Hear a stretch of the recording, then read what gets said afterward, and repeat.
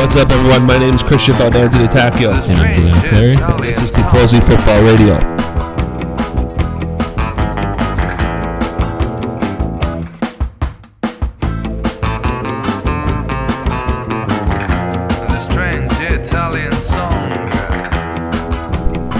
Thanks so much for joining us today. Happy Hallows Eve to everybody. It's Friday, October the 30th, the day before lovely Halloween, although it will be a very weird Halloween this year. We hope everyone has a happy and safe Halloween.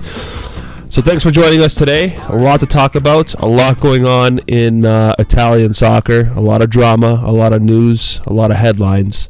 Horror show for the Serie A. Horror show for the Serie A in the UEFA Champions League and Europa League. So how fitting that it is Hallows Eve.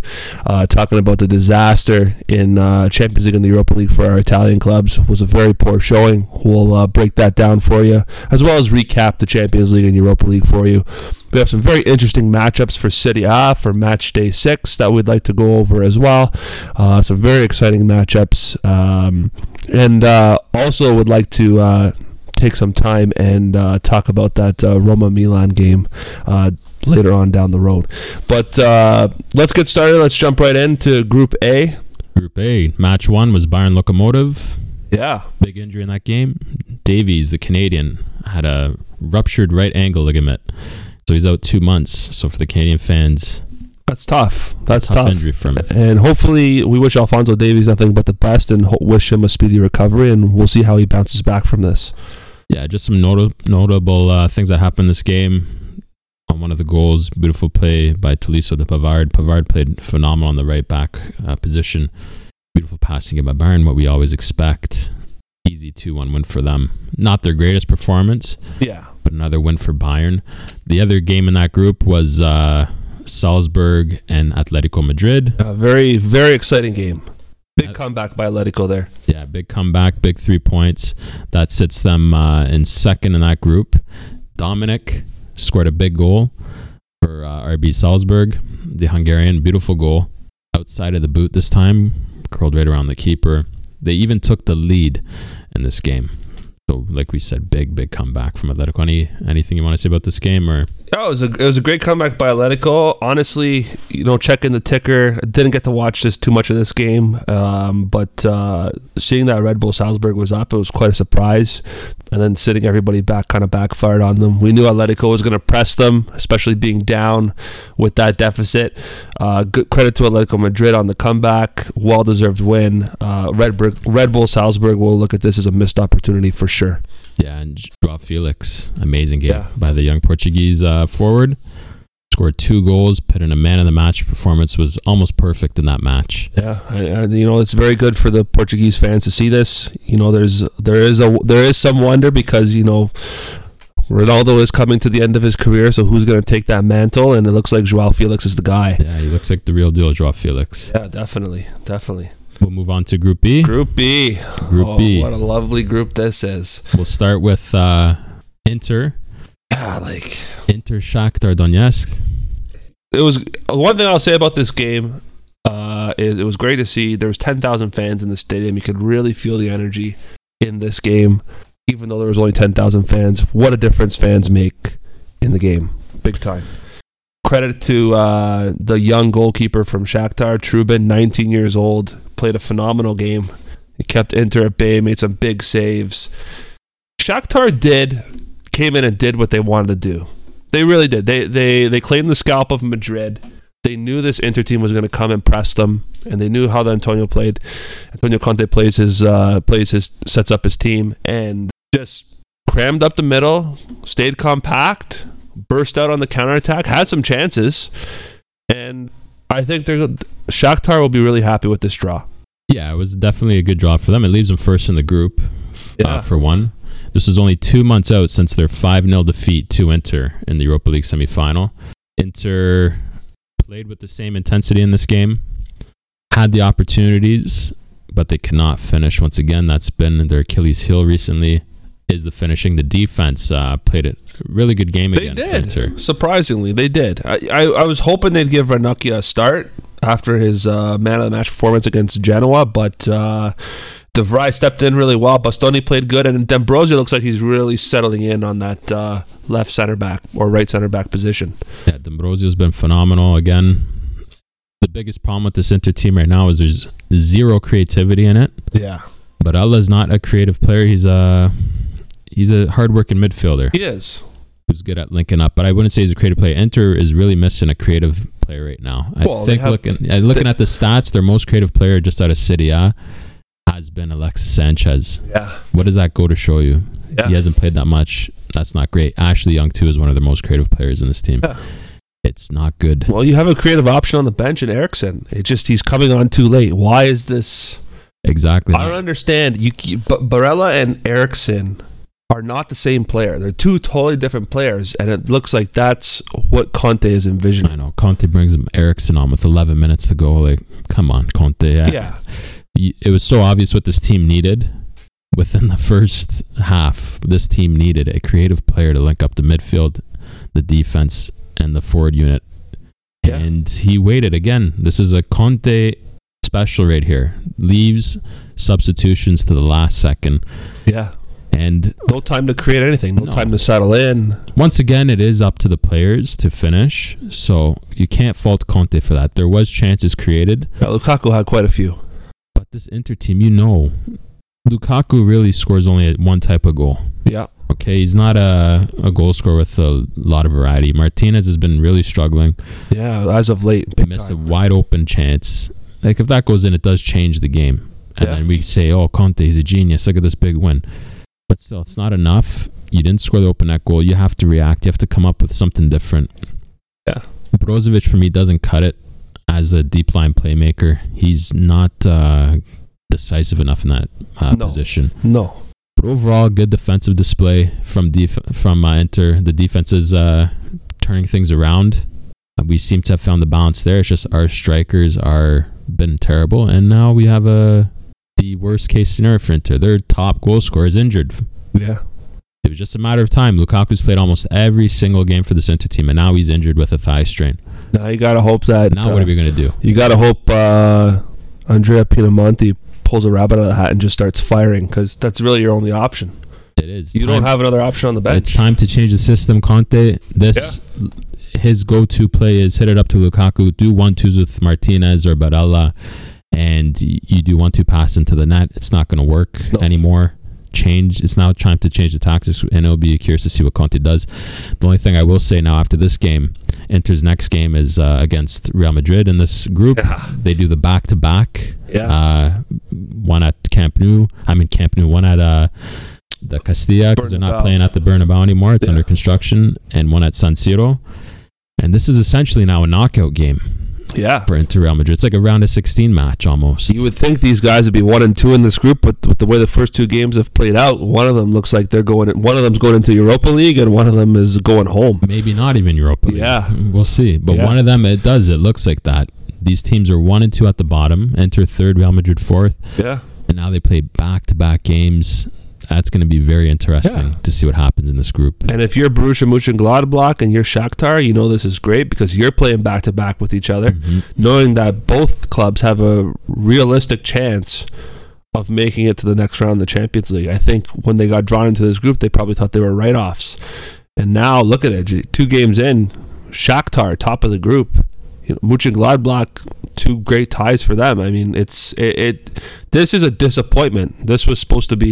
These 2 games are supposed to be a battle for first place in the group. It looks like it's a battle for survival. So maybe, in a way, that's kind of a good thing, because we said last time when we previewed the Champions League that when the top 2 favorites in the group play each other, they'll usually play out for a tie. They won't kill each other, and they'll say, we'll see you in the next round. Take care of business with the other 2 teams. That's kind of what that would have been with Inter and Madrid had everything gone both clubs' way. But now you're fighting for survival. You're fighting for a big revenue stream and making it to the next round of the Champions League. So these games are going to be exciting, I think. Yeah, and we're going to see if Conte can turn this terrible European record around. Yeah. Inter was considered one of the favorites by everyone. Inter was considered the favorite to win the group. Yeah. They're considered one of the favorites to go far in the Champions League. And Conte... But there's nowhere to hide this time. This is typical Italian soccer. When an Italian club or even the national team is considered a favorite, They do nothing. A minimum effort, maximum satisfaction, Yeah. as the Italian saying goes. Exactly. Give you a heart attack right to the end. It's true. It's true. But let's move on to the other match in this group. Real Madrid, Borussia Mönchengladbach again. They took the lead in this game. They took the lead. It took Real Madrid into injury time to tie this match. Casemiro on the end of both goals, getting involved in the first one, assist on the second one. Goal on the second, assist on Benzema's first goal. Yeah. Thuram, Marcus Thuram, Lilian Thuram's son, the Juve legend, left back, center back. He scored 2 goals, Marcus Thuram, in this game. Yeah. And there was a bit of drama at halftime in this game. Yeah, too. Benzema telling Mendy, don't pass the ball to Vinicius. On his mother's life. What's going on? Like, that's, if you're Zinedine Zidane, you got to discipline in that. The soccer is a team game. Whether someone's having a bad game or not, that destroys morale in the locker room. That's how it can be at that level. These guys can be divas. They're very cliquey. Benzema's always been a diva, though. And that's why he's not playing for France. Yeah. It's Benzema. He's always been a troublemaker wherever he's been. For sure. But he came out and didn't apologize, so yeah, we'll see how it affects his team going forward in La Liga and Champions League. Yeah, we'll see. Anything else to say about this game? No, it's credit to Mönchengladbach. This is a victory for them, even though it was a tie. I think for them to come in and take draws from both Inter and Real Madrid in their first 2 games, knowing that they got now a head-to-head, like a home and home with Shakhtar, you gotta love it if you're Borussia Mönchengladbach. Yes. You really do, because you win these 2 games, you have full control of the group. Same goes with Shakhtar. Shakhtar, there's not as much pressure on them anymore because you're leading the group. You know Inter and Real Madrid are going to kill each other now in these 2 games. And you can basically know that Mönchengladbach's got to take it to you if they want to jump you in the table. So Shakhtar can go in, they can play their game, they can sit back, they can play out for a couple of draws, and they're happy. Yeah. And just one more thing before we leave this match. I just want to say how clutch of a player Sergio Ramos is. This guy came up with the big assist on the Casemiro goal with a big header to Casemiro. The guy is, I've never seen any player in my life like him who pops in. Arguably the best defender of this generation. He is unreal in the box. And again, he did it. He's done this countless times. And again, he pulls up with a big play for his team, keeping Real Madrid alive in this tournament. So kudos to the captain there. Absolutely. Move on to Group C. Yeah, Manchester City's group. Yeah, Man City. We'll start with Porto Olympiacos. Let's talk about this game so we can spend a little bit more time on Man City. So Porto Olympiacos, 2-0 win. Yeah. Porto needed that win. Yeah, that was their 100th win in Champions League for Porto. So showing quite a good history. Yep, definitely. Yeah, not much. Solid win. Yeah, solid win. Teams were even. This is a very even group between all the teams minus Man City. So second place is wide open. Yeah. Right now the table's sitting City first on 6 points. Porto, Olympiacos 3 points each, and Marseille on 0. Yeah. But not much else, I don't think, for us to say in this game. Right? Not much at all. Just solid game. Good goalkeeping by Porto to keep him in. Man City, it was a domination, yes. 3-0. Full control of this game. Again, Ferran Torres scoring a goal. Yep. Opening goal. I don't think he's played a minute yet in the Premier League, but he's got 2 goals in Champions League. He's doing what Pep's asking of him. So De Bruyne 2 assists.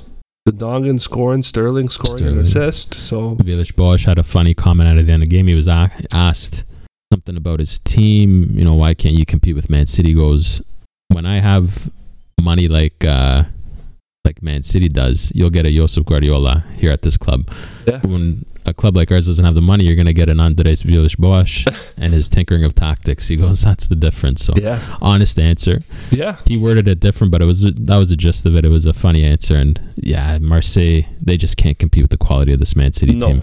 Definitely not. So big win for them. Yeah. And we'll move on to the next group. Group D. Another Italian team. We'll start with their game. Atalanta Ajax. Yeah, this was a tough game to call from the get-go. Both teams very, very similar. You would think that Atalanta would have a little more quality, given that this Ajax team, all their star players have been sold, but never count out this Ajax team. They play really well, and they exposed Atalanta's defense in the first half. Some great goals there by Traore and Tadic. Just an overall solid performance on Ajax's part in the first half. Atalanta going into halftime down 2-0, got it together. Duvan Zapata steps up, puts in a man of the match performance, and bangs in 2 goals. It was an exciting game in seeing Atalanta come back, but this game was always going to be difficult to call. They got to play one more time. And if you think about it, Atalanta is kind of like the Ajax of the Serie A, where they bring in this youth talent and then they sell them for boatloads of money. Exactly. But Atalanta's keeping their players now. Poor showing by Marco Sportiello in this game. Yeah, Gosens too. So both goals for Ajax came off of mistakes. The first one was a Gosens gave away a penalty, high foot, reckless on Traore. The second goal was a Sportiello mistake completely. He didn't play good at all. The defense actually played decent for Atalanta. Atalanta played a decent game. Yeah. It was just 2 poor errors that led to Ajax taking the lead, and Atalanta made up the difference. Yeah. That's the only positive I'll take out of this game for Atalanta going into their second match against Ajax is they can beat this Ajax team. They just got to keep the mistakes at a minimum. Yeah, absolutely. That's the thing. They have it's individual errors that cost them this game, but at the same time, credit to Ajax for capitalizing on them. Yeah, that's what you got to do, have to right? Capitalize on your mistakes. That's right. I think Ajax is a little more happy with this draw than Atalanta is. Yeah, for me, Atalanta played a better game than Ajax. For me. Okay. Do you think so? Yeah, but it's still tough to call between these two because Ajax is more than capable of beating Atalanta. They really are. Ajax is capable of beating anybody in this group. Yeah, it is a coin toss, really. Yeah, Atalanta too, we have to consider, has been out of form recently. They have been. They've been Jekyll and Hyde. They need to get some confidence back, and they need to sort out how they're going to be approaching this condensed schedule. It looks like it's taking a bit of a toll on them. Yeah, and it's something we mentioned at the beginning. They were popping in 5 goals a game, and it was because of world class finishing, like strikes you would never see. Strikes inside the 18, curling around top corner. Amazing stuff that you don't see every week, and they were doing it week in, week out for the first 2 weeks, and that's going to plateau eventually, and now they've hit that plateau, and those goals aren't going in for them anymore. Yeah. So now it's time to adapt and not rely on wonder goals anymore. Exactly. You got to let your game take over. Exactly. In that way. So this is what we're seeing with Atalanta. Yeah, definitely. So good draw there, and a lot to play for in this group still. Yeah, in the second game, we had Liverpool versus Midtjylland. There was a lot of players out of the game for Liverpool. Yeah. From their starting 11. Fabinho, big injury in the center back position, so Virgil van Dijk is gone with his knee injury. Fabinho is now out with a hamstring injury. I just got to say one thing. Player that impressed me so much in this game, Alexander Arnold. So in today's day and age, he played really well. There's no more number 10s. But you watch this Liverpool team, their number 10s essentially are their 2 wing backs, Robertson and Alexander Arnold. Yeah. The amount of times these two get on the ball, it's insane. They get on the ball more than anyone else in their team. So Alexander Arnold is essentially at number 10 as a fullback. He is making the long passes, the short passes. He's dictating the tempo of this play in this Liverpool team. And that's a very interesting tactic of Jurgen Klopp, how much his wing backs get on the ball. Yeah. And Alexander Arnold is able to pull the strings. He set up the goal with a beautiful 1-2 with Shaqiri. He impresses me so much as a player, Alexander Arnold. Anyway, that's one thing I noticed with Jurgen Klopp's tactics here in this Liverpool team. Yeah. Anything else you got to say about this game? It wasn't a fancy win. They went in, they got the job done with their B team and got the 3 points they needed. They got full control of this group, and good for them. That's a sign of a good team. Now. Yeah. So the way this group sits, Group D, you have points-wise Liverpool first with 6, Atalanta with 4, Ajax on 1, Midtjylland on 0. Now you have the big matchup, Atalanta-Liverpool playing back-to-back games. Yeah. Atalanta has to at least, I'd say, get 3 points minimum out of this to survive. You can't lose both games. No, you can't. I think It's going to be very tough for them. very tough. Very tough. I even think Atalanta would be happy with just 2 points out of this. Yeah, if you get 2 draws, 100%. Yeah, you're That's happy even with good. it, right? You stay on 6 points. Realistically, Ajax is going to win out these back-to-back games against Midtjylland. They should. Midtjylland could surprise. Yeah, Midtjylland could surprise, but they're the whipping boys in this group, and so Ajax, I see winning the next 2 games against Midtjylland, so they'll go up to 7 points. Then then if Atalanta pulls out 2 points and they're on 6, knowing that you got to play Ajax one more time, so this group is still wide open. Yes. Still wide open. So we'll move on to Group Let's B. move on to Group B. Chelsea, Sevilla leading the table with 4 points apiece. Krasnodar and Rennes trailing in the table 1 point apiece. We'll cover the first game, Chelsea versus Krasnodar. In Russia, Chelsea's Abramovich, he's from Russia. This is the first game he could attend for Chelsea this year because he's banned from coming back to England. Funny story is, he didn't go to meet his new coach, Frank Lampard. You would think at any other workplace, the manager comes in, the owner of a business comes to see all the workers, and he doesn't come to see you. You think he'd be in trouble. So it's kind of strange that Abramovich didn't go to say hi to Frank Lampard, but what can you do? It was a funny little story, but that was just a little side note. On the game itself, Chelsea has really locked up their defense now. Edward Mendy is making such a difference. He got into our man of the match, starting 11 team of the week. What a difference. What a difference between him and Kepa. This is another clean sheet for Chelsea, and they're scoring now. 2 goals from Timo Werner, 1 from Ziyech, the new signing from Ajax, and 1 goal from Calum Hudson-Odoi. They look good. This team's got way too much quality for a Krasnodar built team, right? Yeah, they're looking like a dark horse. Chelsea, yeah. Especially if they're going to keep clean sheets and score goals like this, they're looking really good now. It seems like Frank Lampard's corrected the problems. Yeah.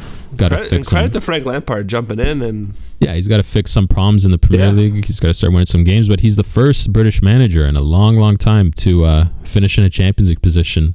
Yeah. For anyone keeping track of that. So good job on Frank Lampard and Chelsea. Big win there. The other game in the group was against Sevilla and Rennes. 1-0 win for Sevilla. One standout player in this game, he played phenomenal, was Acuna. Beautiful cross to De Jong on the goal. De Jong popping in with another goal, turning out to be a big goal scorer, big piece in the Sevilla side. Very good bargain buy for the Sevilla. Yeah, they utterly dominated Rennes, 23-2 on shots, possession. They just outclassed them. Chelsea and Sevilla got way too much class for Krasnodar and Rennes. I know Krasnodar for sure. This is their first time in the Champions League.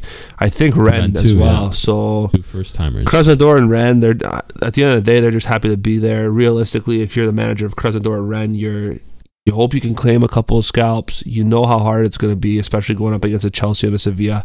But you know there's the Europa League place in the round of 32 up for grabs for that 3rd spot. So you're going to do anything you can to finish in 3rd place and at least get yourself into the Europa League. It doesn't look like Sevilla would be going to Europa League this year. No, definitely doesn't look like that. Doesn't look like that at all, thankfully. So maybe we'll finally have a new champion. Yes. So we'll move on to Group F. We have... This is Lazio's group. Who's sitting top of the table right now is Lazio on 4, Club Brugge on 4, Dortmund 3rd on 3 points, and Zenit on 0. So we'll start with that Lazio game. Big news before the game. I'll let you divulge on that, Christian. Lazio, 11 of their players, or was it 12? They only had 12 starting players. They only had 12 starting players in this whole game. They still traveled to Bruges, still managed to get a draw out of this game. You got to credit Simone Inzaghi with this, because with this team, we know there's no depth in this squad.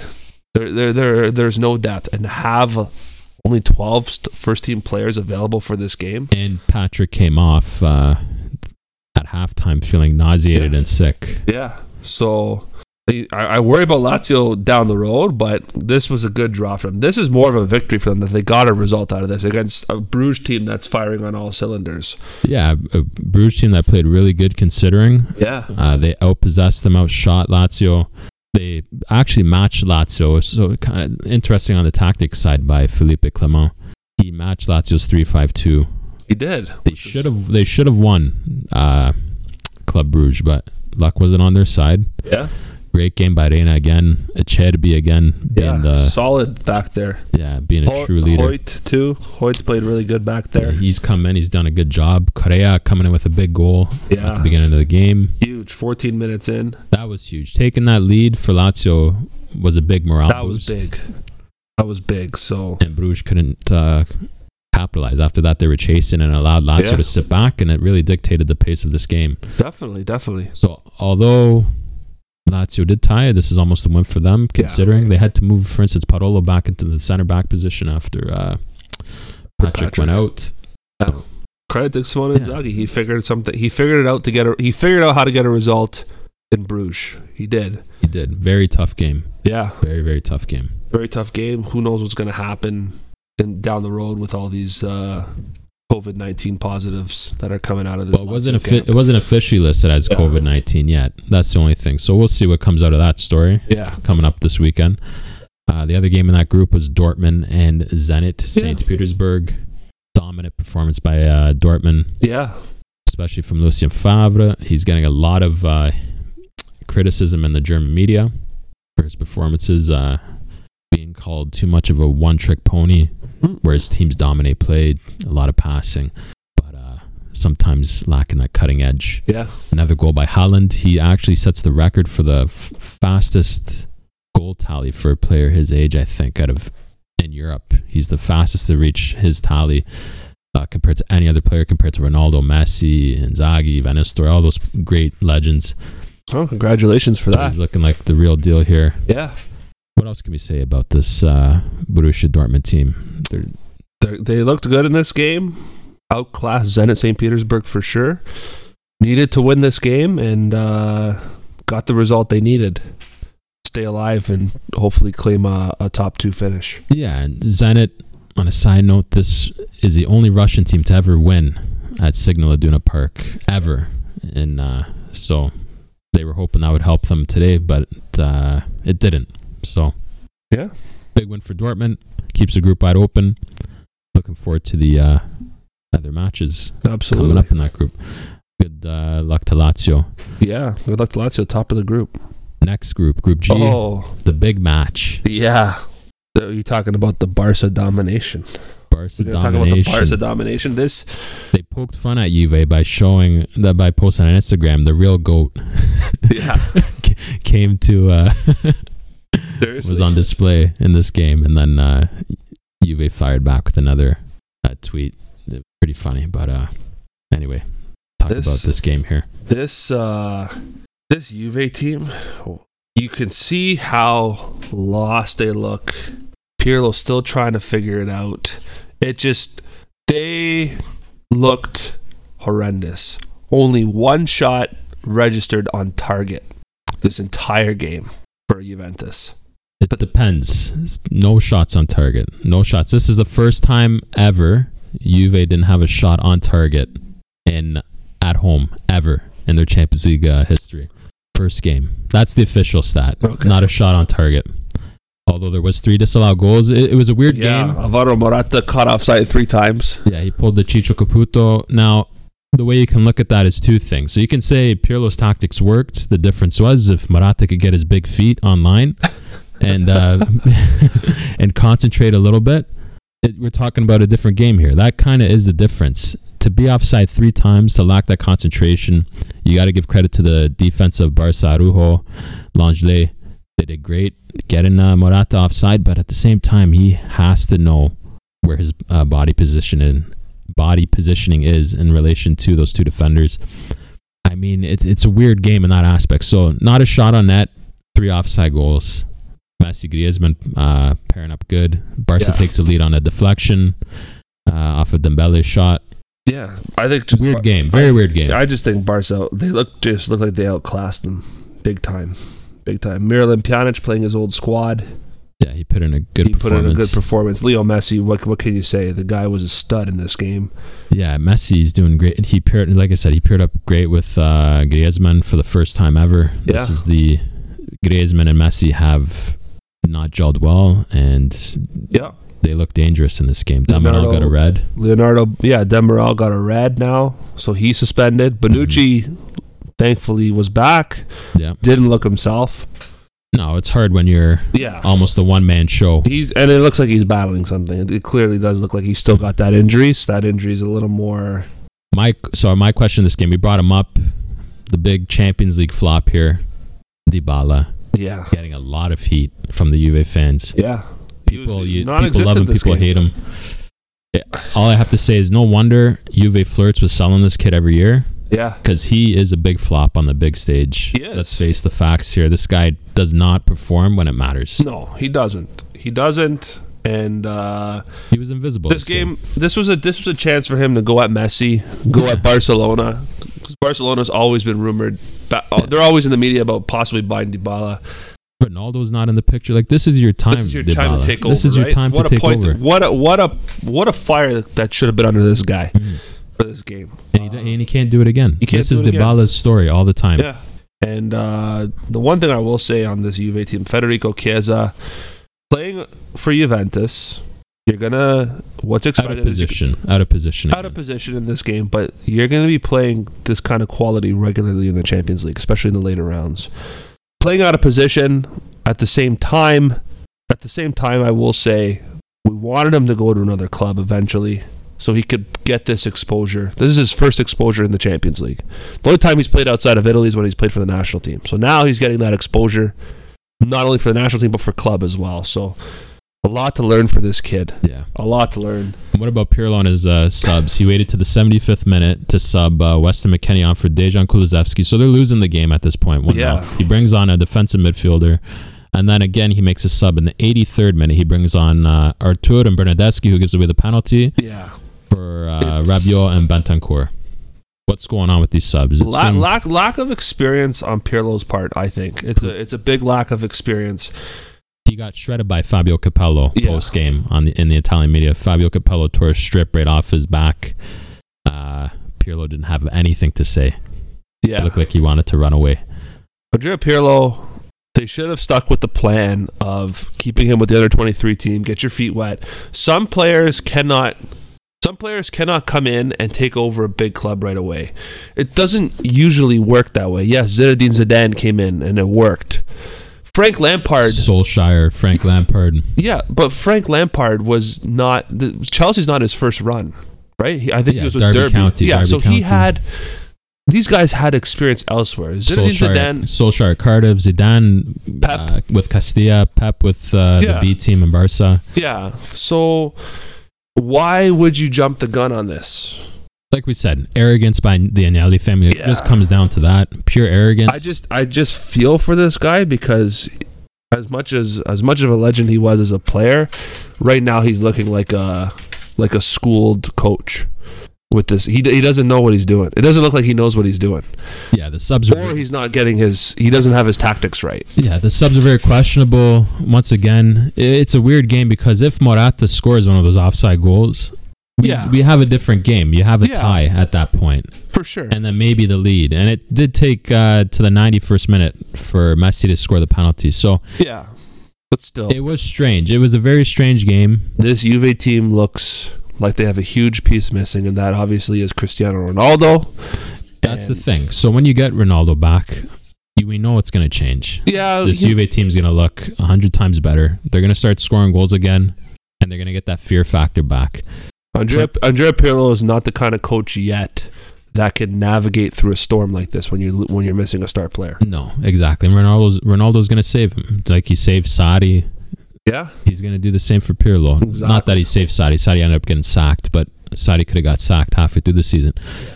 But now that's what Ronaldo does. He's a coach saver. Realistically, you're putting in poor performances in the Serie A. You're putting in poor performances in the Champions League. Well, you had the game against Kiev was a good game. Was probably their best game of the season. Right? It was their best game. So, against a young team, but they still beat them. It was their most solid performance. Yeah. Well, I'm very disappointed with Dybala. I think he's poor. If I'm Juve, honestly, next season, see you later. Get him off the books. See you later. Get the money for this kid. Yeah, if you're trying to ease off some financial pressure, you can get some good coin for Paulo Dybala. He doesn't fit your system. Get rid of him. It's not even a matter of in the system. He doesn't perform. It's as simple as that. He doesn't perform for Argentina. He doesn't perform for Juve when it matters. The guy scores against the minnows, and he'll pop up with a big goal every once in a while in City A, win you penalties and stuff. Yeah.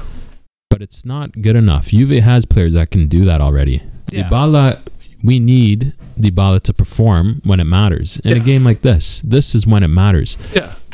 And he stunk it up. Definitely. Bad again. Definitely. That's 5 games now. Barca have beaten Juve the last 5 games. Yeah. That's not much else to say about that game. No. Poor performance. Once again, doesn't matter because this group is so weak. Yeah. At the end of the day, probably not. So that's a bit of a blessing for Pirlo. Pirlo, yeah. And they can move on. Yeah, it's going to cover his blemishes. So with that, we'll move on to the next game. Not much to say. Fenerbahce versus Dynamo Kiev. Nguyen, again, standout performance. This kid, interesting story. Ended up moving to Norway when he was 5 years old. Played in the European system. He's a great player. Scored a goal. Dynamo Kiev 2-2. What else can we say about this game? I think it's more of a victory on Ferencváros's part. They're happy to get a draw. Yeah, they're just happy to be in the Champions League. Yeah. Realistically, so Dynamo scored their first goal in 4 years in the group stages of the Champions League. So, like, for 2 minnows, it was a good, it was a good showing for 2 minnows, and they have some interesting players, both of these teams. Yeah, and they did take a 2-goal lead, Dynamo Kiev 2, in this game. Took a 2-goal lead, and then in the second half, they just blew it. Last-minute goal to tie it by Frank Boli for Fenerbahce, and we ended up with their 2-2 results. So, the table right now, the way it's standing is Barca on 6, Juve 3, Dynamo and Fenerbahce 1 point each. And now we'll move on to Group H. We had a very interesting match there. Manchester United, Ole Gunnar Solskjaer versus Julian Nagelsmann's RB Leipzig. This was the biggest upset. Nagelsmann getting destroyed in the media for his tactics approach to the game and for his interesting choice of apparel. His suits, those skin-tight suits. Yeah, seriously. They just ripped Leipzig apart, Man U. They did. The score was 5-0. Rashford coming off the bench to score 3 goals. Unbelievable. Yeah, record-breaking, right? Record-breaking. First player to do it since Ole Gunnar Solskjaer. Yeah. His coach. So who knows? Maybe Rashford will be the next coach for Man U, and one of his players will do it. Seriously. Yeah, Leipzig, like, wow. First place team in the Bundesliga versus the 15th place team in the Premier League. Yeah. And they got ripped apart. This should have been a really tight game, exciting game, and it turned out to be just a Man United show. Rashford coming off played well. Marshall getting his goal. Greenwood was okay. The Beak started in a finally diamond. So Ole Gunnar Solskjaer's tactics in this game, he was able to incorporate Van de Beek and Pogba. Yeah. In a diamond with Matic at the base of the diamond. It worked. A lot of teams don't play this formation anymore with 2 strikers. And it looked really good. You had Greenwood and Martial on top. Brought in Rashford. Cavani played. Yeah. It was a great game. And this United team looks good. This United team looks really good. I think Ole Gunnar Solskjaer got everything right. Yeah. He must have felt pressure from the fans to play the Beak. A lot of people wanted to see the Beak. Yes. And Nagelsmann gave no credit to Man U actually after the game. He was very disappointed with his players, felt it was all their fault, and didn't give any credit. Also, credit to Rashford. He's fighting against his government right now for a big charity event to feed children at schools, poor children. He's not only feeding the schools, he's also feeding Martial because he gave him the penalty. Yeah, so he's feeding his team and the kids. So this guy, give him a sainthood, Saint Rashford here. The guy's a phenom on and off the field. So absolutely, congrats to Ole. Yeah, United, top of the table there. But there's another team breathing down their throat, and that's Paris Saint-Germain. Even though they beat them in the first game, yes, Paris Saint-Germain went down to business. Istanbul Başakşehir taking care of Istanbul Başakşehir, and Moise Kean, the youngest. Now surpasses Alessandro Del Piero, the youngest Italian player, to ever score in his Champions League debut. It's no longer Alessandro Del Piero, it's Moise Kean, so remember that name. The one thing I have to give credit to Paris Saint-Germain for in this game is playing Tuchel is playing Moise Kean where Moise Kean is built to play. And where's that? Striker. So Go figure. He's not a winger, he's a striker. And what does Moise Kean do? Bangs in a goal. He banged in 2 goals in this game. And he played that top with Keane and Mbappe, that's a scary pairing up there. I see what Paris Saint-Germain is doing. Like they did it without the very fragile Neymar. Yeah. Who came off injured. Yeah. But if I'm a goalkeeper or I'm a defense and I'm going against Paris Saint-Germain and I gotta mark Mbappe and Keane, who both have incredible pace, incredible eye for goal, dribbling ability. I'm scared. And this Paris Saint-Germain team went to work. Good on them. Keylor Navas put in a great performance as well in goal there.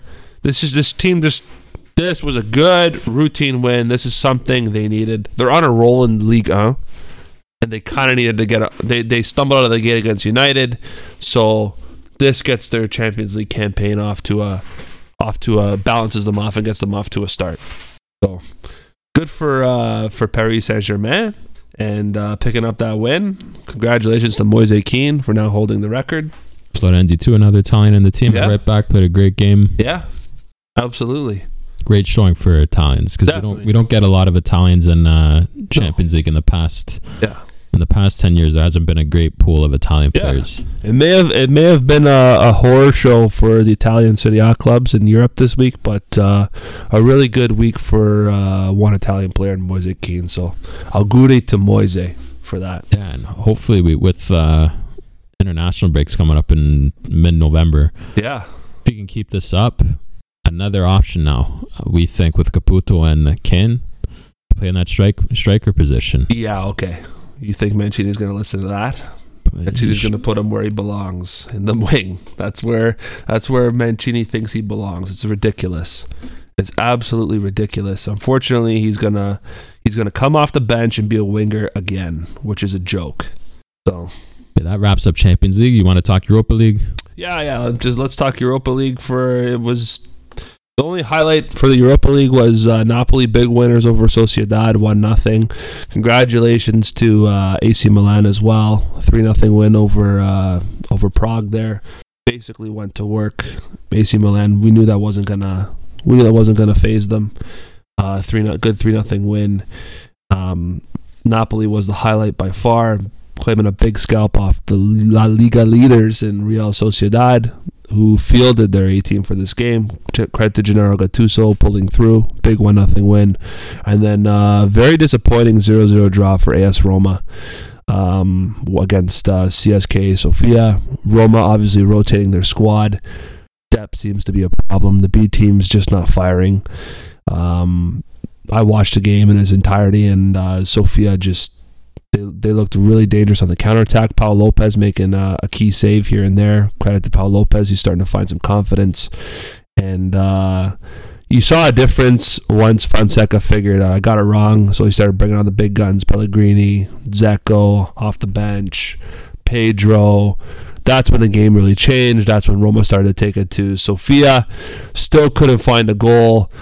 But we'll take the tie. Still have control in the group here for the Europa League, and it's a blemish. It's a small blemish on their season.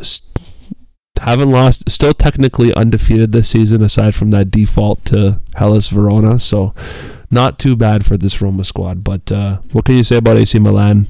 AC Milan 3-0 victors against Prague. Undefeated as well. Just went to work. Yeah, the only thing I'll say, Europa League, we always said was going to be a tricky competition. Yeah. Because it's on a Thursday. It's so close to the weekend fixtures. The positive to take from the Serie A teams, is that they're all in a position right now to advance into the next round. So they're just getting the job done. Yeah.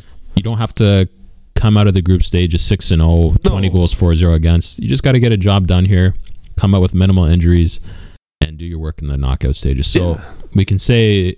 all the Italian teams are doing what they have to do right now in Europa League. Yeah, they're doing their business, right? They're doing their business. One shout out to our friend, another manager that is actually doing really well with this Rangers team, is in Steven Gerrard. So Steven Gerrard, between England and Scotland, is the only coach left with an undefeated record. So congratulations to Stevie G. Doing really well with this Rangers squad and punching above their weight, that's for sure. Rangers has has firm control of the Scottish Premier League. And big win yesterday over Lech Poznan, 1-0. They have full control in the Europa League group. So credit to Stevie G and the work he's doing there for Rangers, bringing them back to the promised land here of success for Scottish football. This has been long overdue, especially with all the issues that was happening in with Rangers, where they had to get I believe they declared bankruptcy and got relegated all the way down to the bottom division. Had to work their way up. They're finally back up, and Celtic actually has something that they have to deal with in the Scottish Premier League now. It's been a long time coming. Yeah, and that wraps up Europe. Let's talk about quickly Roma-Milan. Yeah. 3-3. Giacomelli getting suspended, dropped down to Serie B. Yeah. Him and the VAR official, terrible job. Joke. Made City look like a joke with this reffing. It was. Watching this game in its entirety, this game should have been a classic. This game was not a classic. This game was ruined by Giacomelli, by the ref, by the VAR. The one thing I don't understand is VAR is supposed to help you. So the big controversy was Giacomelli for the first 60, 65 minutes, he's afraid to give a card. Fouls are happening right in front of him, and he's just letting it go. And it's like, I don't understand. So there's a lot of inconsistency with how he was controlling the game. Then the penalties happen. So, as a Roma fan, you should be happy that you're getting a penalty to tie this game.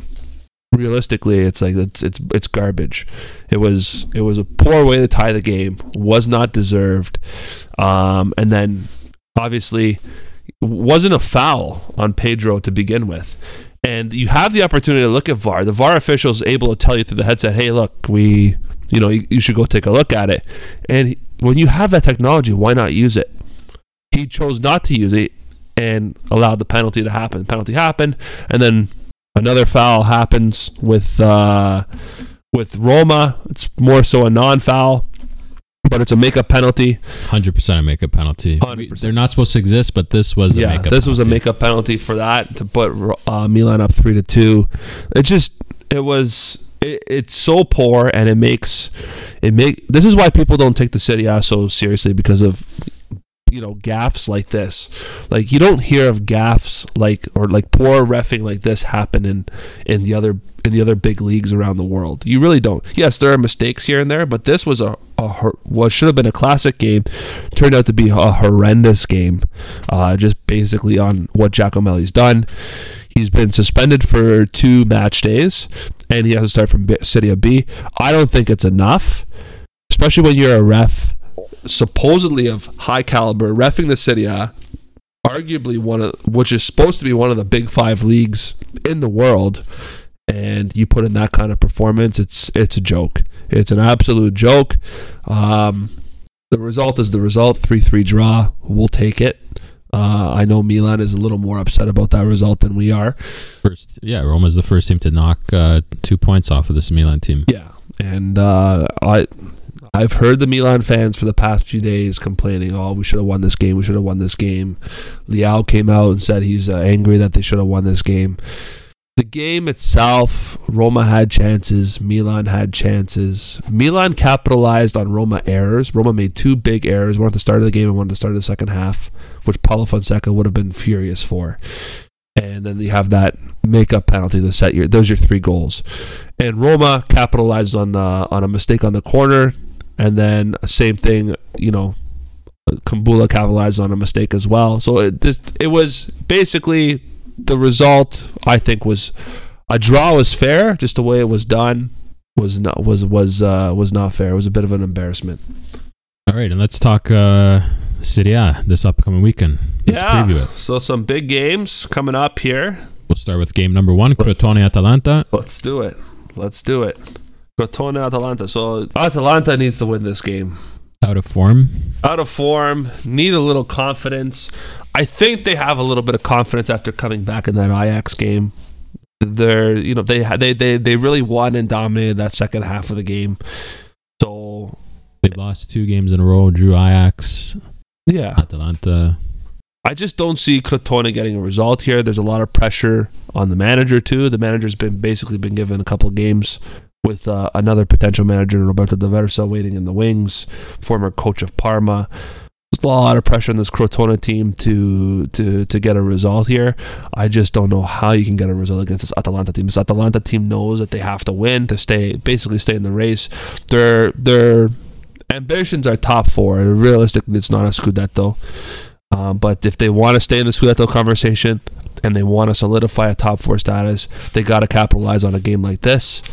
Even though they are in Calabria for this game, I think Atalanta wins this game. Yeah, Atalanta should win. They're missing their talisman, Luca Ceccherini. He's the captain. In the midfield, he's gone. Emmanuel Riviere, backup striker. Dragus is out in the midfield too. For Atalanta, you're looking at Martin de Roon and Mattia Caldara, who hasn't played for Atalanta. They're out. So expect Miranchuk and Pessina to feature in this lineup. It should be a pretty straightforward win for Atalanta. Maybe some question marks in the midfield area, but Crotone is missing some big pieces too, and I think this is a good rebound. There's no way Atalanta loses 3 games in a row in Serie A. No. They, I think, get an easy victory here. We'll preview Internazionale and Parma Calcio 1913. Yeah, Inter's They got a big problem now. They have Lukaku out, Stefano Sensi still out, Sanchez is out, Matthias Vecino, who's no longer even involved in the squad, he's out. No creativity in this Inter squad up against a Parma team who is really backed into a corner now. And when teams are backed into a corner, that's when they can be the most dangerous. What do we expect out of this Inter team? Well, you expect Conte to find a way to win. That's what he was known for in his days with Juve. You need to keep going. The objective is a Scudetto. Yes, you're disappointed that you tied Shakhtar. Get over it, because your primary objective is a Scudetto this year. So win this game. This Parma team, yes, they are backed into a corner. I mean, if he could set up a team back in the day to make Alessandro Matri look like a superstar, he should be able to do with Pinamonti and Pinamonti and Martinez. They should be able to find something. I'd like to see Eriksson start this game.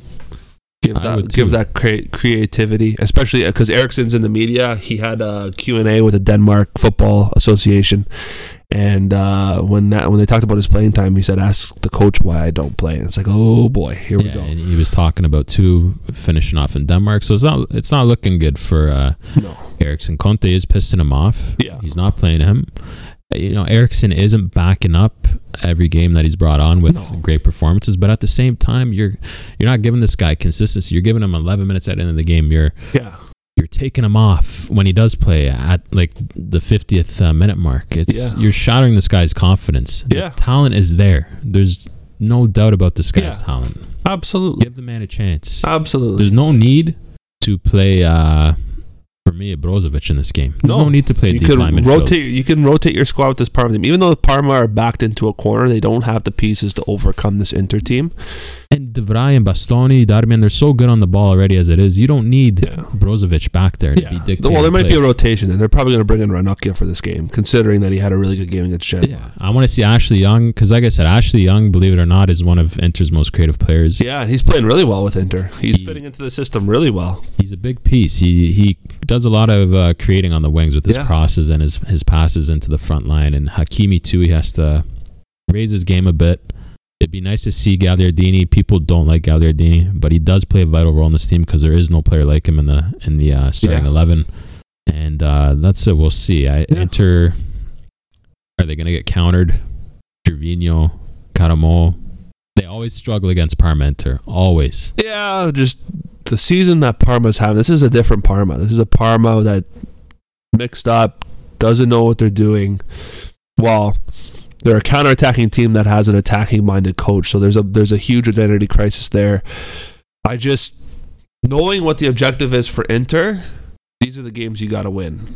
These are the games you got to win routinely, without a problem. So, get over your Champions League, and it would be a nice confidence boost for them, given that they're frustrated from that Shakhtar draw. So, win this game.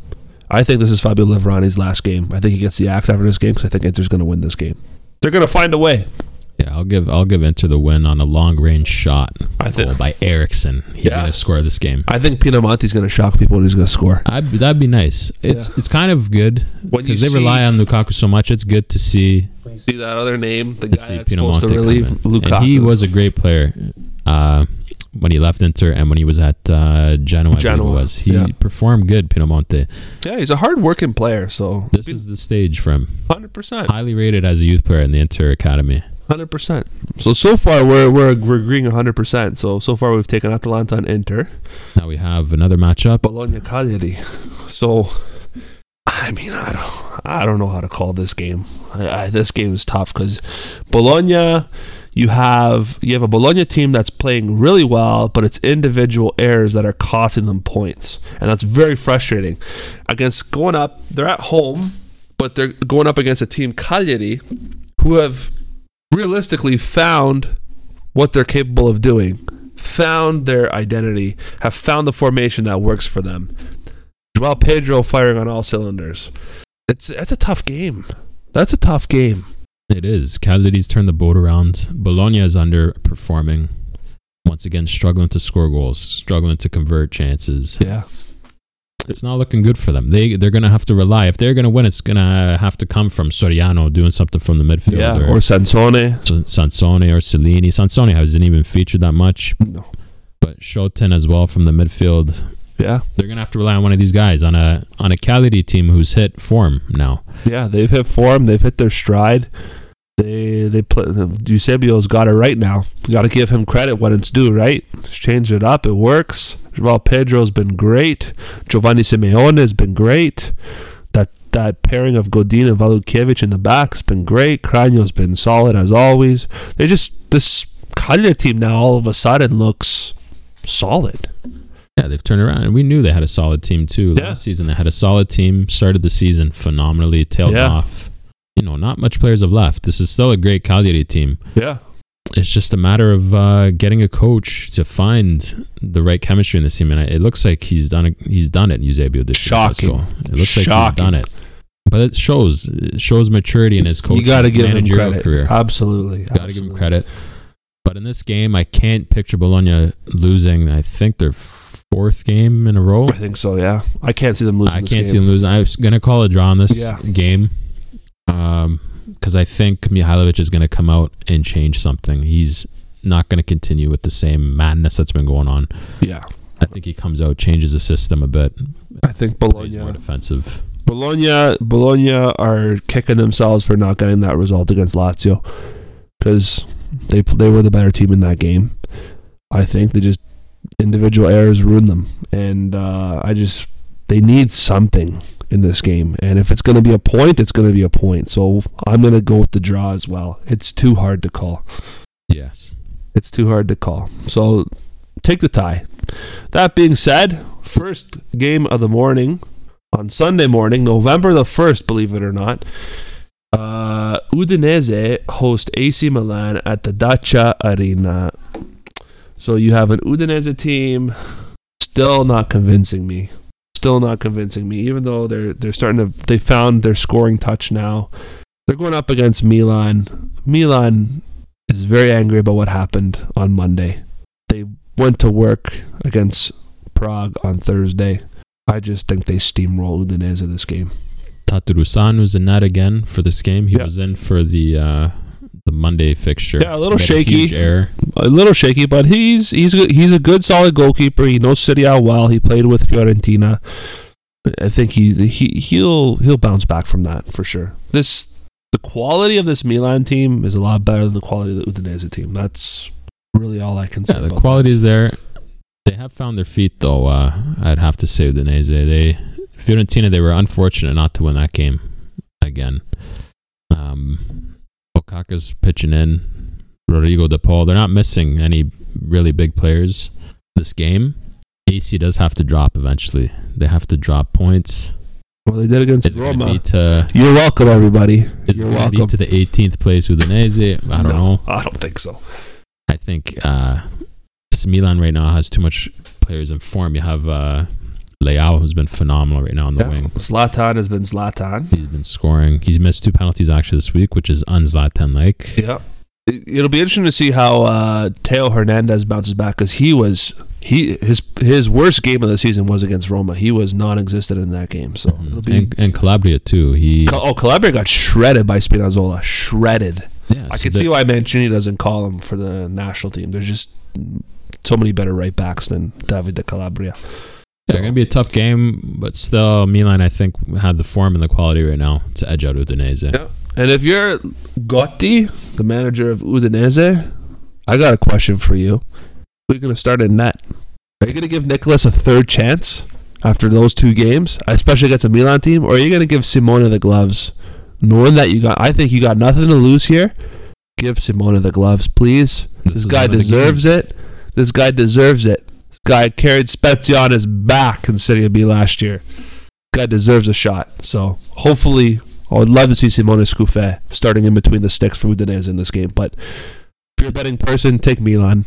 Next match, Juventus versus Spezia. We have the 5th place Juventus. Is it Juve versus Spezia? Yeah. We have the 5th place Juventus and 14th place Spezia. Overachieving right now, we think. Yeah. 5 points.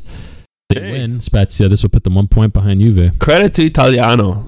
I still think you guys are going down, but you're doing a very good job right now. Especially with all the injuries in this squad, too. Yeah, weathering the storm. So, credit to Spezia. Juventus. Before we get into Juventus, so the players that are out are Matthijs de Ligt is still out. Alexandro. Cristiano Ronaldo has been in isolation due to COVID, but now is able to train, I believe, right? He's still positive. It's weird because he's still positive, but he can end self-isolation. Which is strange. I don't know. Anyway, that's the situation there. So whether Ronaldo's playing or not, we don't know. What do you think Pirlo does in this game? In a should-win game. I think Pirlo just tells him, go to work. Go to work, go do your thing. Because you want to, especially if you want to respond back to Fabio Capello, playing against Spezia is the best thing right now. Do you play Dybala? Why not? You got to get Dybala going. And you said so yourself earlier.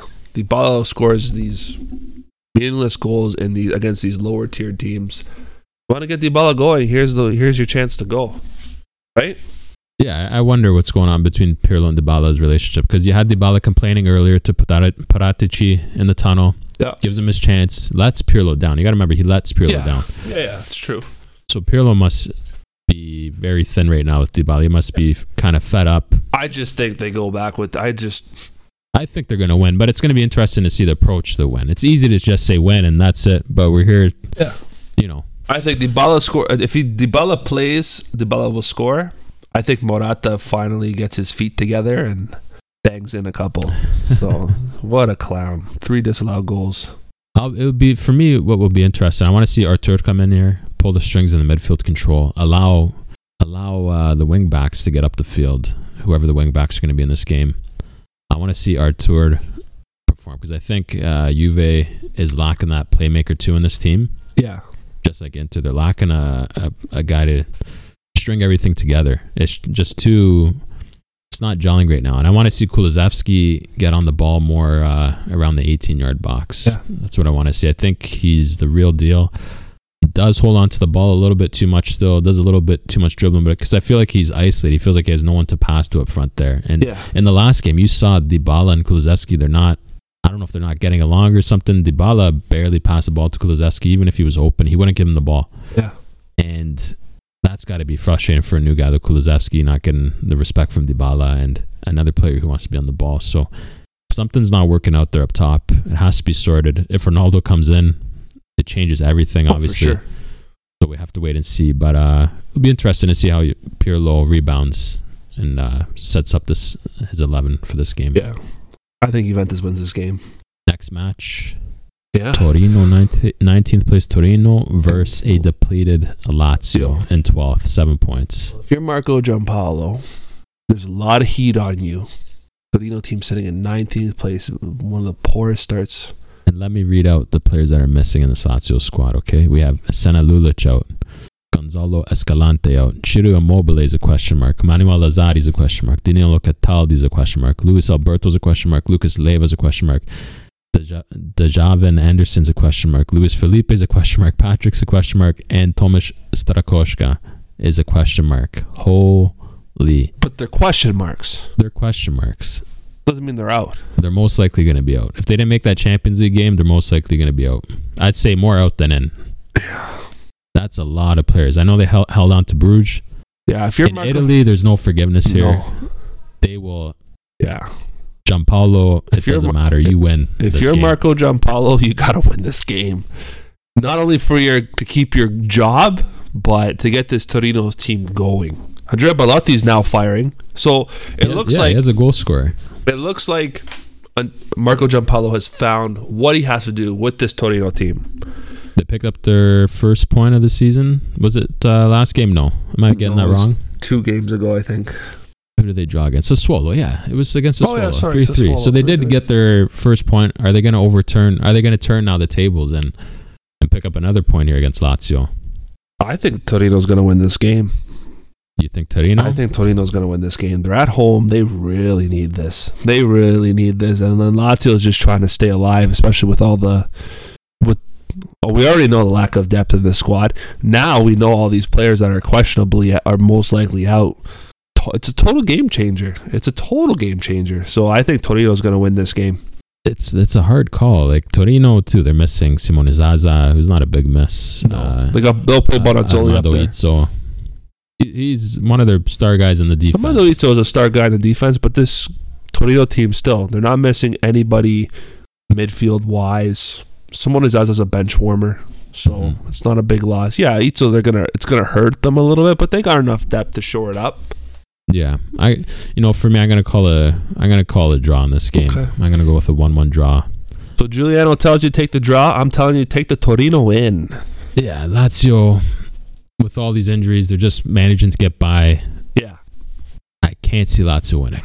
Right, we both don't see Lazio winning. No. We'll see. On to the next game. Big game here. This could be the last game for your favorite coach in Serie A. Oh, Beppe. There are rumors Maurizio Sarri cut his contract early with Juventus.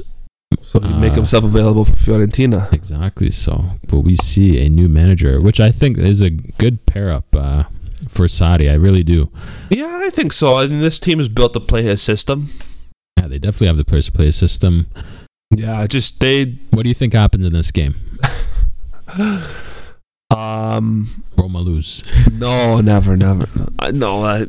Listen, if Roma are going to lose, I can tell you Roma are going to lose, but they're not going to lose this game. There's no way. This is Fiorentina, and the reason why is because this Fiorentina team is just. It's gonna be interesting because here you have a Roma team that specializes in counterattack. That's the best part of their game. But that's the system that Beppe Iacchini loves to play for Fiorentina. So who's going to have control of this game? That's going to be the bigger question. Roma's going to have control of this game. Yeah. Roma's going to have control of this game. But Roma's defense hasn't been poor, though. No, they haven't. So they can handle the counterattack. They haven't. And Kumbula's been playing really well. Have to give him credit there. They got their A team out for this game. It's the reason why they benched everybody yesterday. I just see Roma's going to win this game. And I think it's going to be... I don't know if it's going to be a tight game. I really don't know. Fiorentina's been lucky. They've just been getting by. It's like you said last week. Udinese should have beat them. Right? Yeah. Udinese should have got a result against them. So Fiorentina, they're not convincing. They have some great pieces, but they're not convincing. And Castrovilli's basically been putting a blanket over all their deficiencies, especially in the coaching side of things. So I think Roma's going to win this game, and I think, especially with all of the rumblings in the media, especially if Maurizio Sarri makes himself available, if you're Comiso, you're looking for a way to get rid of Beppe Iacchini. I think it's happening regardless now. Yeah, I think it happens regardless, but this will make it easier for Rocco Comiso to make the change. So I think Roma wins this game. See you later, Beppe Iacchini. It's been a slice. Yeah, Roma did the double over Fiorentina last season. This is a better Roma team, a worse Fiorentina team. Right now, the standings show a 1-point difference between the two teams. It's not realistic. It isn't realistic, but Roma, this should be a victory for them. And if Roma are aiming for top 4, which we know they are, if they get there, who knows? But they got to win this game. Next match. This is going to be an exciting open match. Napoli Sassuolo. This is the last match. No, not the last match. What am I saying? There's 3 more matches. Yes, Napoli Sassuolo. Napoli Sassuolo. This is going to be probably one of the most exciting games of the week, of the match day. Now, if I'm Gennaro Gattuso, I came off a huge win against Sociedad. I put Atalanta in their place. There's one thing then that the common factor here is Gennaro Gattuso loves playing these attacking teams. He really does. Mm-hmm. And he outcoaches them all the time. This Napoli team to me is a Scudetto contender. They're going to keep the pace. I think this is where you see Sassuolo forfeit 3 points. These are the 2 informed teams of the league. Well, sorry, concerning Milan too, but the most 2 informed offensively. Yeah. 16 goals for Sassuolo. I think just behind Bayern in goal scoring in Europe. Yes. And Napoli on 14 goals. But the one thing I will say, Sassuolo has not come up against a defense like Napoli's yet. This will be a real test for them. It will. Sassuolo's record right now was a draw against Cagliari. They beat Spezia. They beat Crotone. They beat Bologna. And they tied Torino. So the teams they beat weren't the greatest teams in the world. But if you're De Zerbi, who is a phenomenal coach, this is the kind of game you've been waiting for, because this is your measuring stick game, as I like to call them. You get a result against Napoli, you're a top 6. You're a top 6. You're going to Europe next year. You get a result against Napoli. See where you are. You lose against Napoli, it's not the end of the world. No, it's not. But Napoli, in this case, they have the way better defense. Sassuolo's susceptible still, just because of the way De Zerbi likes them to play from the back. They don't have... Ferrari is actually one of the best passers in the league. He's been doing really well, one of the best passers in the league. Line him up, Mancini. Kiciris, on the other hand, isn't a great passer. He's going up against his old team, though. Kyriakopoulos, he's a great passer. So they do have great passers, but they like to hang on to the ball maybe for a second too long. I think that's where you're going to see Napoli capitalize. Their press is going to make the difference. I think Sassuolo makes a mistake. Napoli's defense is too good for Caputo, Berardi, and Locatelli, I think. And that's the difference for me. I'm going to say Napoli win. Yeah, I'm going to say Napoli win too. 2 informed teams. Any fan of Serie A, keep an eye on this game. Yeah, it's going to be exciting. It's going to be exciting. I don't think it will be as high scoring as we usually see when these 2 teams come together. But it's going to be a great game nonetheless. I think the 2 most interesting games of the week, of the match day, are being played at the same time too. I'm not just saying that because I'm a Roma fan, but realistically... Which is unfortunate for the league. But looking at the schedule, I would say, those are the 2... most exciting open games. Yeah. So next, you said there was going to be no derby. It's a big derby. Yeah, Derby Lanterna. Yeah. Sampdoria Genoa. The big one. All right, Claudio. Let's go get another 3 points, buddy. Let's go get another 3 points. Genoa looking in a shambles. Sampdoria turning it around. Yeah, moving up in the table. 3 wins in a row. Yeah, against Fiorentina, against Lazio, and against Atalanta. Not easy wins. No. Genoa, on the other hand, the last 3, they've lost to Inter, drew Verona, and they lost to Napoli 6-0. This is a tough one. Derbies are always hard to call, because derbies, no matter the quality of the teams, when you play a derby, it's a different ball game. It's a different... Well, the fans aren't in the stands, so it's a little bit different this time as well. But if you're Genoa... You know you need to survive this year. You're trying to survive. They're getting their players back. And what better way to get a result than against your rival in Sampdoria? If you're Claudio Ranieri, you've done a fantastic job. You're on a roll. You found your form. Team's clicking. And what better way to get your 4th win in a row than against Genoa? You know what? I'll tell you right now, this is going to be a tough game. Because I think Genoa's almost healthy now, aren't they? They are. They're rebounding back. I still have them down as a team that's going to get relegated. I just don't think they're a bit of a mess. If you look, I'm a big XG guy. So for these statisticians, XG is expected goals in a game. They are terrible. They have one of the lowest XGs. So for instance, against Inter, 0. Hellas Verona, they had a 0.4. Napoli, 0.6. So a 1 translates to a good chance, a goal. And they created a 2 against Crotone. So they are under a goals chance for the majority of their games. Horrendous numbers. In the Coppa Italia third round, they did score 2 goals against Catanzaro. Is that going to mean anything? Give them maybe some hope? I don't know. But to me, Sampdoria right now, they fit their form. Ranieri's looking dangerous. Yes. Genoa just seems to be on a downward spiral. Maybe the only positive is, they do have some of their players coming back now.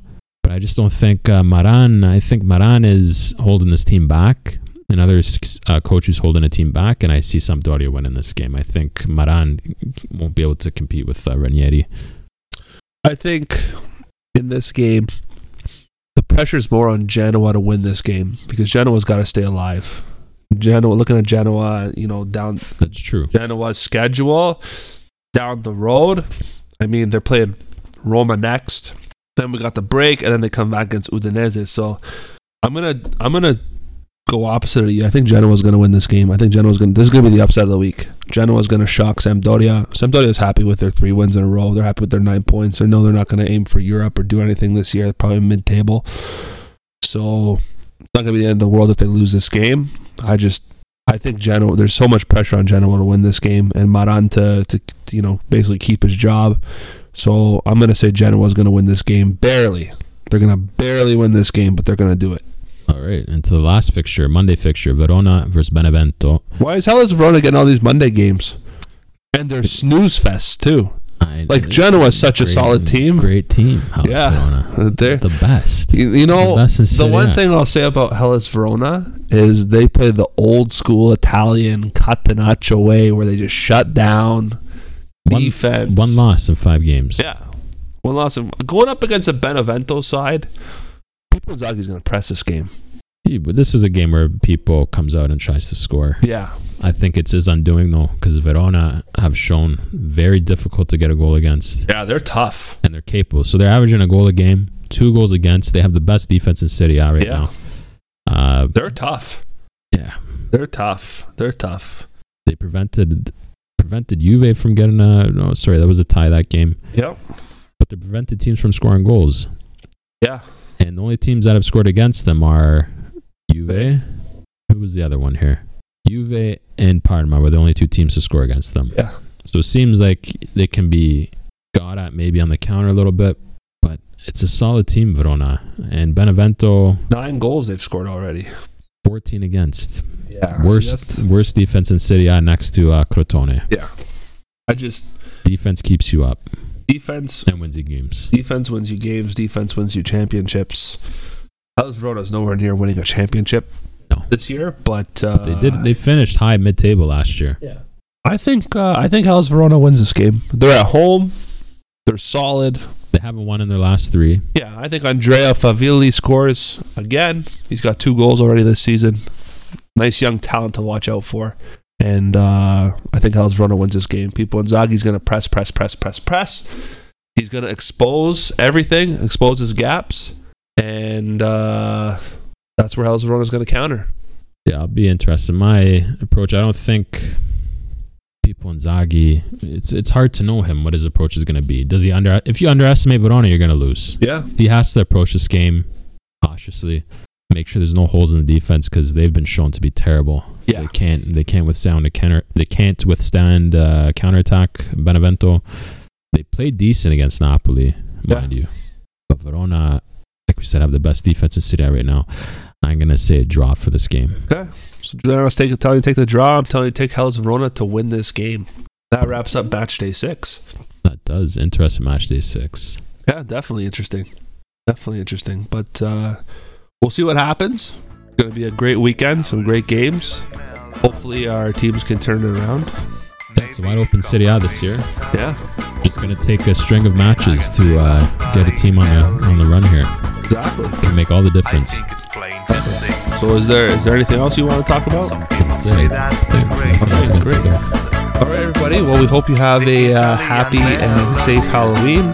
Enjoy the games this weekend. And we will be back on Monday to go over match day 6 and the rest of the week that's to come. Ciao ragazzi. Ciao.